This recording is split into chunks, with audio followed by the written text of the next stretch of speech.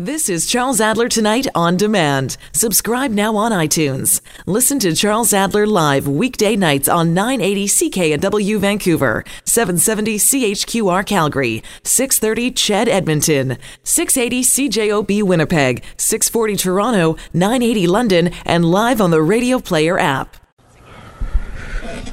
So we've talked about the use of facial recognition software in places like China, where the technology can send you a fine if you jaywalk. Yeah, they send it to you. Or talk demerits off your so-called personal credit score. Everyone in China will have one of those, right? If you're not behaving yourself, you get demerits, and that can cost you. It can cost you when you want to leave the country. It can cost you when you want a job. Certainly would cost you if you want to become a member of the party. Your personal credit score. Everyone's got a report card that's going 24/7. But yesterday, we found out that Amazon is selling facial recognition software to law enforcement. So what kind of repercussions can this have? And why are civil rights groups so worried? And should we be worried? Every time we think about being worried about the future, the first thing we do is call Nick Badminton, who's the futurist. Nick, I hope you don't feel we're pests by making you our go-to guy when we've got a little anxiety about the future. No, I'm here to increase the anxiety, or to make us feel a little bit better. All right, so one way or other, you'll mitigate the anxiety, or you'll give us even more reasons to worry. What are your thoughts on this recognition software and everything else that we've been discussing with respect to whether or not we should be concerned about our liberty?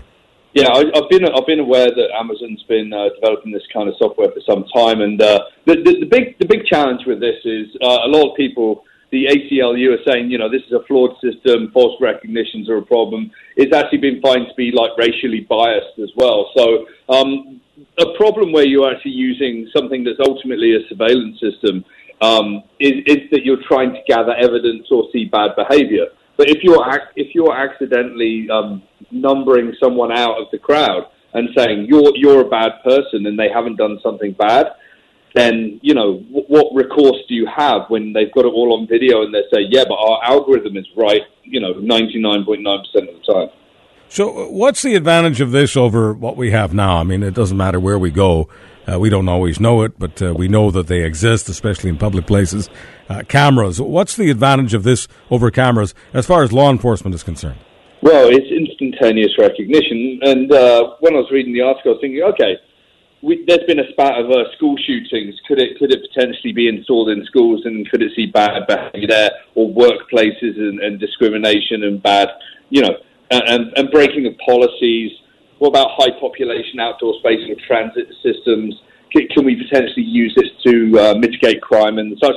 I think it could be incredibly positive, but I don't think we can have a blanket surveillance system like this out in the real world, because ultimately people are just going to be going about normal lives, and these systems have to be trained and can't always make the right decision. I don't think, anyway. Well, Nick, can you see a time in the not-distant future where all of us, no different than the facial recognition with our own devices, that all of us will have our faces recorded in some data bank for national and local law enforcement, and that's what makes it then really easy, because not only can they take a look at who we are, they will know who we are. I mean, this is the discussion around privacy policies on a per-country basis, right? I think that countries where terrorism is a threat, I do think that there's going to be a higher instance of this kind of technology. Countries where it's not, it's going to be a highly debated topic, and there's going to be less justification for doing it. I still think that people are going to give people the choice of whether they want to be in the system or not. But what scares me about the Amazon system is, what data comes with the system that's being sold? Is it going to be facial recognition from all of the Whole Foods stores that they've actually purchased now? Is it going to be from the warehouses? Is it going to be from profile pictures on their network? I don't know. I think there's some big privacy issues here. So what do you say to people who say, well, you know what, there was a time when I wouldn't make any purchases on my Visa, my MasterCard, my Amex. I wouldn't do any of it online. I was really worried. I was hearing a lot of stories. But I just broke down after a while. I just said, they got me. This is the way of the world. I can't function without using online, without shopping online, without using my credit card online. I know that somebody who shouldn't have my numbers has my numbers, but I just give up. I concede. That's modern day life. It's 2018. What else am I going to do? Do you think that that kind of attitude, which is now, if not the majority, certainly the plurality, do you think that kind of attitude will sort of impact itself on what we're talking about right now? Yeah, I mean, it's all about ease of use of any system. In China, they've already got new smart cities that use the face for biometric recognition for access to transit systems, bank accounts, paying for services.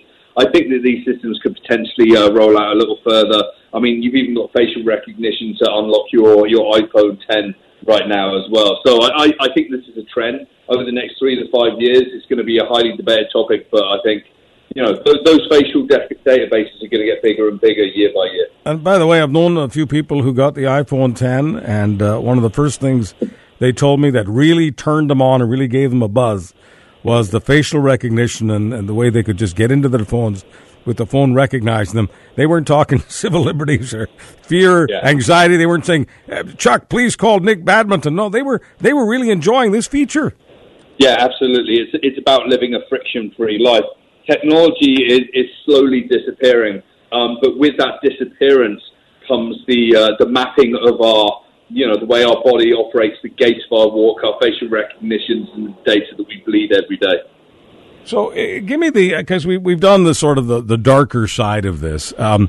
What's the positive side? No matter how you feel about Amazon, just in general, facial recognition. Give us the upside, not from a security perspective, but simply a consumer perspective, lifestyle perspective. If I just were to simply ask the generic question, how does this enhance our lives?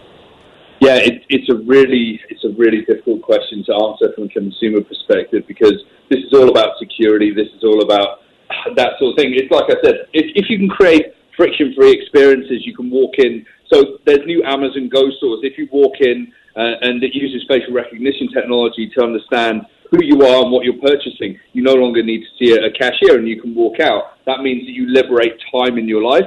That's the consumer benefit. But ultimately, they can track your personality and your emotions over time, and they can see at what moments you're more likely to purchase certain things, adjust the prices, and end up selling you more. So what's the consumer benefit? You're ultimately being made part of an algorithm. So it's very, very scary in a way. So, Nick, let me slippery slope this for just a few moments. I generally don't play the slippery slope game, but I enjoy playing it when I'm with you because you're a really creative lad. So here's the slippery slope question. How long before we don't have facial recognition, that'll be considered old hat, but thought recognition? In other words, some scan that actually picks up on what we are thinking when we are thinking it. It's really difficult to, if you've ever used an EEG helmet and you've looked at your brainwaves, I've done that kind of thing. I've got people I know that research it. It takes a long time to be able to map a person's brain, let alone work out what they're thinking. Now, we're kind of slowly getting towards the state of having research and development projects that can sort of read our thoughts, do Google searches, and then beam back information directly into our brain and our head. So we're very early stages. We're still in science fiction with that kind of scenario. But will it be commonplace? I think it's just going to be too creepy for the future. Well, let me just give you an everyday example, because a lot of this appeals naturally to people who are beyond just anxiety-driven. They're almost paranoid. So let's say somebody has had just a slew of terrible relationships and doesn't trust the other gender. Doesn't matter to me whether it's male or female. It's irrelevant. Just work with me here. So they don't trust the other gender. They get access to some sort of software that tells them what the other person is thinking, and this is the only way they can date. This is the only way they can have a relationship, because Nick Badminton, they simply don't trust anybody. It's a shame, isn't it, if humanity devolves itself into that situation. I think we already read a lot of cues and a lot of social behavioral sort of assumptions into like Facebook posts or Instagram pictures or text messages and whatever, and it's causing a lot of anxiety for a lot of people out there. I still think that I'm a big fan of meeting someone face to face, and you know what? With a bit of training, you can tell if someone's happy, sad, or if they're lying. And that's kind of useful. And do you know what? I think that having some AI that would help me determine if someone's lying and then basically beam a status straight into my eye, I'm down for that. But we all know that once someone can conceive it, right, it'll happen. Right. There's definitely a market for this, and as long as there's a market, some inventor's going to do something about it. I got 30 seconds, Nick. Yeah, it's already there. We're already using this kind of technology to be able to do that kind of thing. The things I know, and I can't really talk about on radio, but like, wow. Whoa.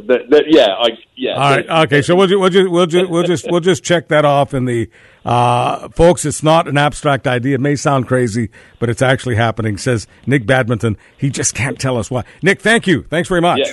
Thank you very much. From Vancouver, this is Charles Adler Tonight.